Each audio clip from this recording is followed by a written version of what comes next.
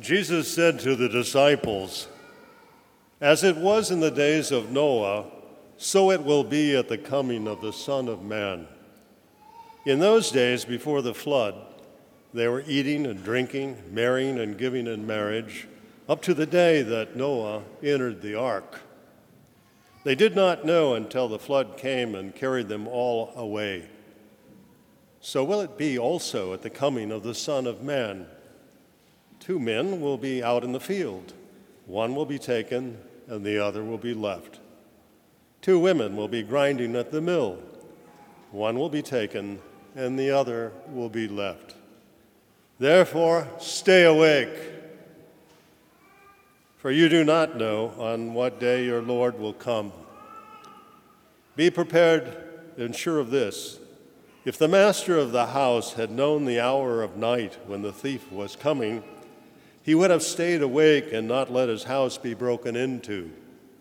So, too, you also must be prepared for an hour that you do not expect. The Son of Man will come." The Gospel of the Lord. Praise to you, Lord Jesus Christ.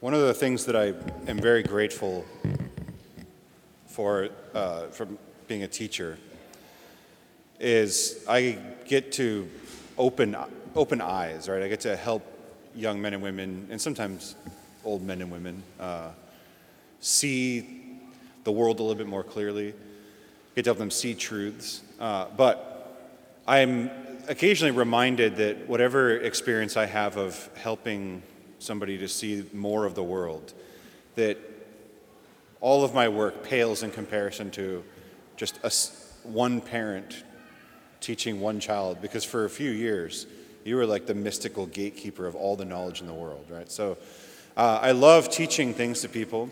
I recently had an opportunity to give a huge revelation. So I was at dinner last night, and a little boy, I don't remember what prompted this. Maybe nothing prompted it. You don't know what's going on inside kids' heads. He says, "I hope I never die." And being the gentle, wise priest that I am, I said, "Well, I've got news for you, kid." I think maybe I was the first person to tell him, like, we are all going to die. And then his response was, "I don't want to die." And I really appreciated that moment, because I thought, well, this kid has no guile in him, right? He hasn't had a chance to start to deceive himself about reality, and there it is. So he wants to live forever. He doesn't want to die, right? And we are entering into Advent, and all of the readings are basically telling us to prepare for our death. Now, it doesn't necessarily say the words "prepare for our death," but it's talking about preparing for the coming of the judge. And somebody is going to be alive on the earth when Jesus does in fact come again. But for 2,000 years anyway, people have been dying, and that's they're going to meet the judgment. So when we are truly looking forward to the coming of Jesus as judge and time becoming its fullness. But we're also aware that for each of us, that fullness of time is going to come, right? Our number is going to get punched. And what Jesus is telling us is, you know not the hour, so be prepared. Stay awake. Now, I feel like I say something very similar every first Sunday of Advent. So if you've heard me preach on the first Sunday of Advent, I apologize. It's not because I don't have any ideas. It's because I find as I go into this season every year, I need to remind myself of the same things. In a sense, I need to do the same spiritual exercises. Right? The church speaks about Advent in a couple of ways. Right? So if we look at just the liturgy today, we said in the opening prayer, "Lord, grant us the grace to run forth to meet your Christ." Run forth to meet your Christ. Now, this is where I go back to this young child that I was talking about. It wasn't a completely random story. The things that we pray in the liturgy, we're not doing make-believe. We're supposed to be striving to enter into the liturgical realities and, in a sense, appropriate those into our lives and conform our lives to the liturgical realities. So when the church prays, grant us the grace to run forth to meet your life, the church wants this grace to be enacted in our lives. They want us to run forth to meet your Christ. And I always begin Advent by asking myself, who of us really is that eager for the end? Who of us is really that eager for the Lord's coming so that we can say, the church says that Advent is a season of joyful anticipation. Who of us can say that we are joyfully anticipating Jesus is coming again? We pray every day, hopefully every day. I pray every day. I don't know about you, but we pray the Our Father, right? It's the prayer that the Lord taught us. And at the heart of that prayer is, thy kingdom come, thy will be done on earth as it is in heaven, right? Thy kingdom come. But I wonder how many of us really, and I'm including myself in this, how many of us really are eager for his kingdom to come? Rather, how many of us are afraid of that day and say, I don't want it to ever come? There's a beautiful prayer. So there's a bunch of prayers that priests can choose from as preparation for Mass that we say in the sacristy. One that I like was written by St. Ambrose of Milan. And in that prayer, the priest is essentially confessing all of his brokenness, all the ways that he needs healing and deliverance. And then he's asking the Lord to come and to heal those things. And there's a line in it I think it's maybe my line for Advent this year because it's been rattling around in my head for the last week.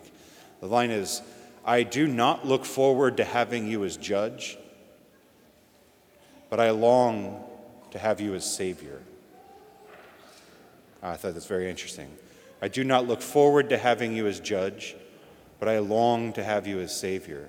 And as I enter into this Advent, something I'm wondering is maybe the shift in my disposition needs to be, I fear him as judge a bit much. How do I long for him as Savior? And I think, brothers and sisters, that the key to longing for a Savior rather than fearing a judge is repentance. And I know that Advent is not a penitential season in the same way that Lent is.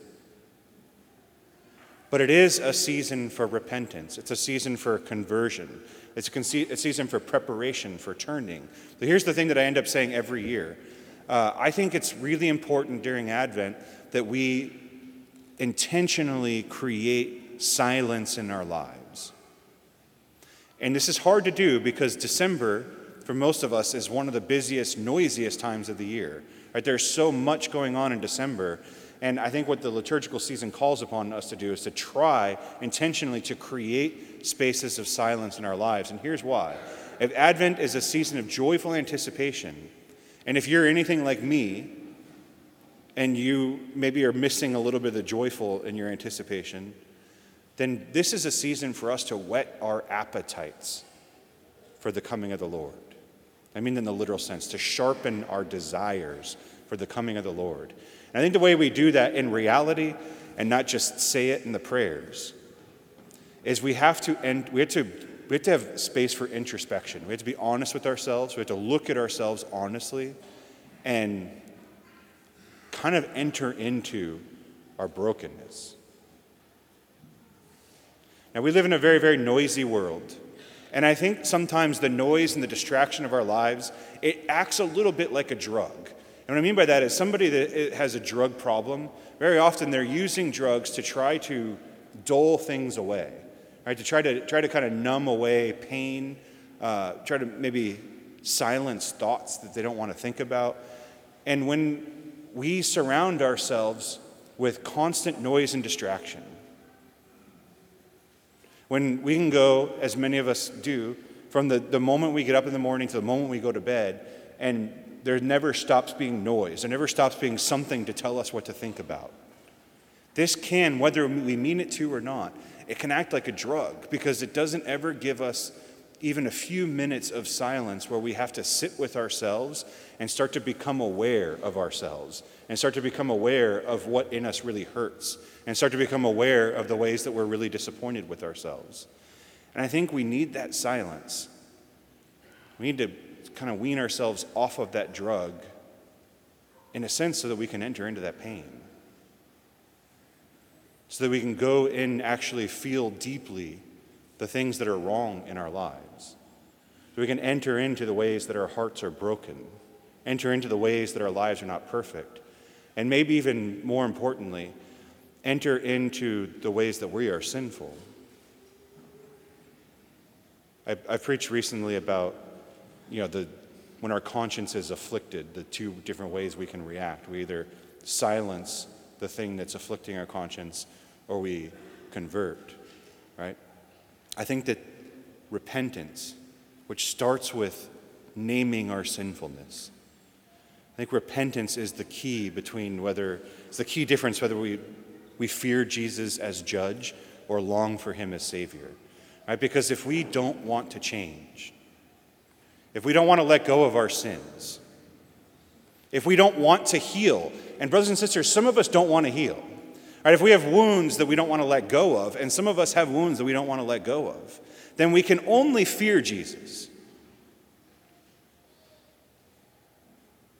If we don't want to convert, if we don't want to become better, then we can only fear the Lord and know that he's coming as judge. But if we can enter into our brokenness, and hear me very well, I'm not saying that the way to prepare for Jesus is we have to be perfect. What I'm saying is let's stop, let's, in this time especially, not make excuses for ourselves, right? Not try to silence our guilt, not try to explain away our brokenness and sinfulness. Let's actually enter into that, but enter into it with the spirit of repentance, with a desire to turn from our sinfulness. Because when we are really trying, when we're really striving for holiness, guess what we find out? We find out how weak and impoverished we actually are.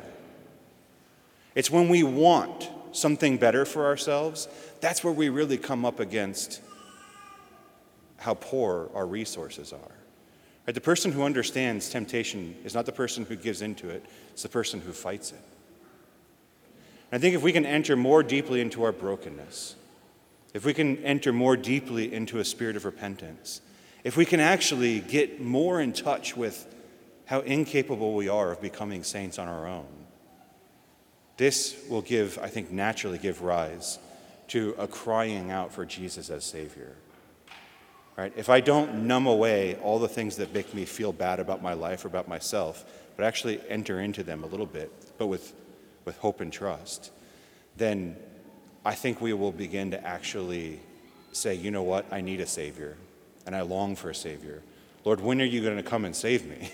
Not just save me from the evils of the world that I'm living in. When are you going to come and save me from myself? And if we have that spirit of conversion, if we have that desire to be honest with ourselves, but also the desire to change, then I think the Lord will give us the grace to run forward to meet our Savior when he comes.